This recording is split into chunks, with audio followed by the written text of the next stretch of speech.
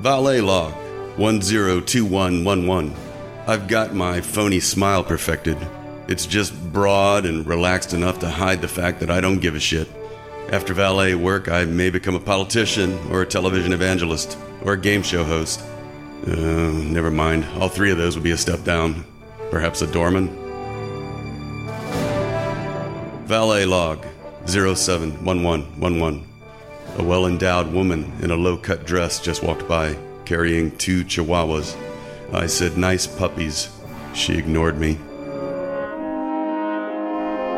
Valet log 030911. Just saw a parking sign with the N missing and discovered my rapper name. Just call me Parky G. Parky G on the street. Valet log 050111. A few minutes ago, a woman walked by with a stroller.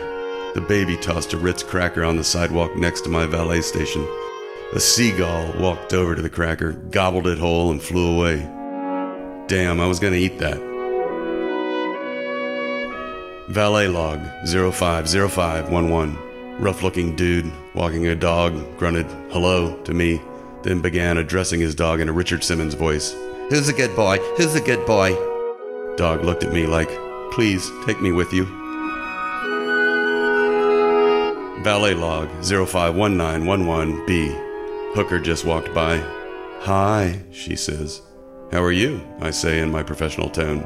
Over her shoulder, with a smile, "I'm bad." Valet log 091511. Happens all the time. Guy gives me a meager tip. His woman comes to my rescue. "That's all. Give him more." So thank you, ladies, for being generous with your man's money. Valet log 060111. We have no lot at this particular Bucktown location. Only street parking. That means we drive around the neighborhood until we find a legal space. Tonight I gleefully found several such spaces at the end of a nearby residential side street.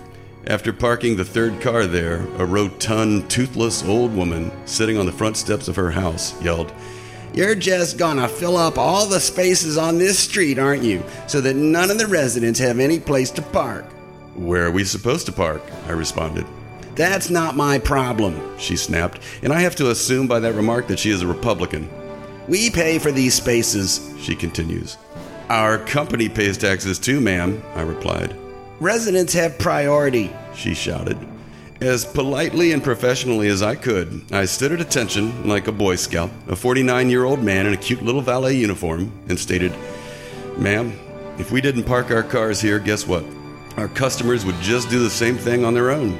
And the restaurants that we work for in this neighborhood, they all pay taxes for street privileges too. And the people that go to those restaurants also pay taxes." She asked, "What are you, a lawyer?" "No, ma'am," I replied with a military salute. "Just a valet."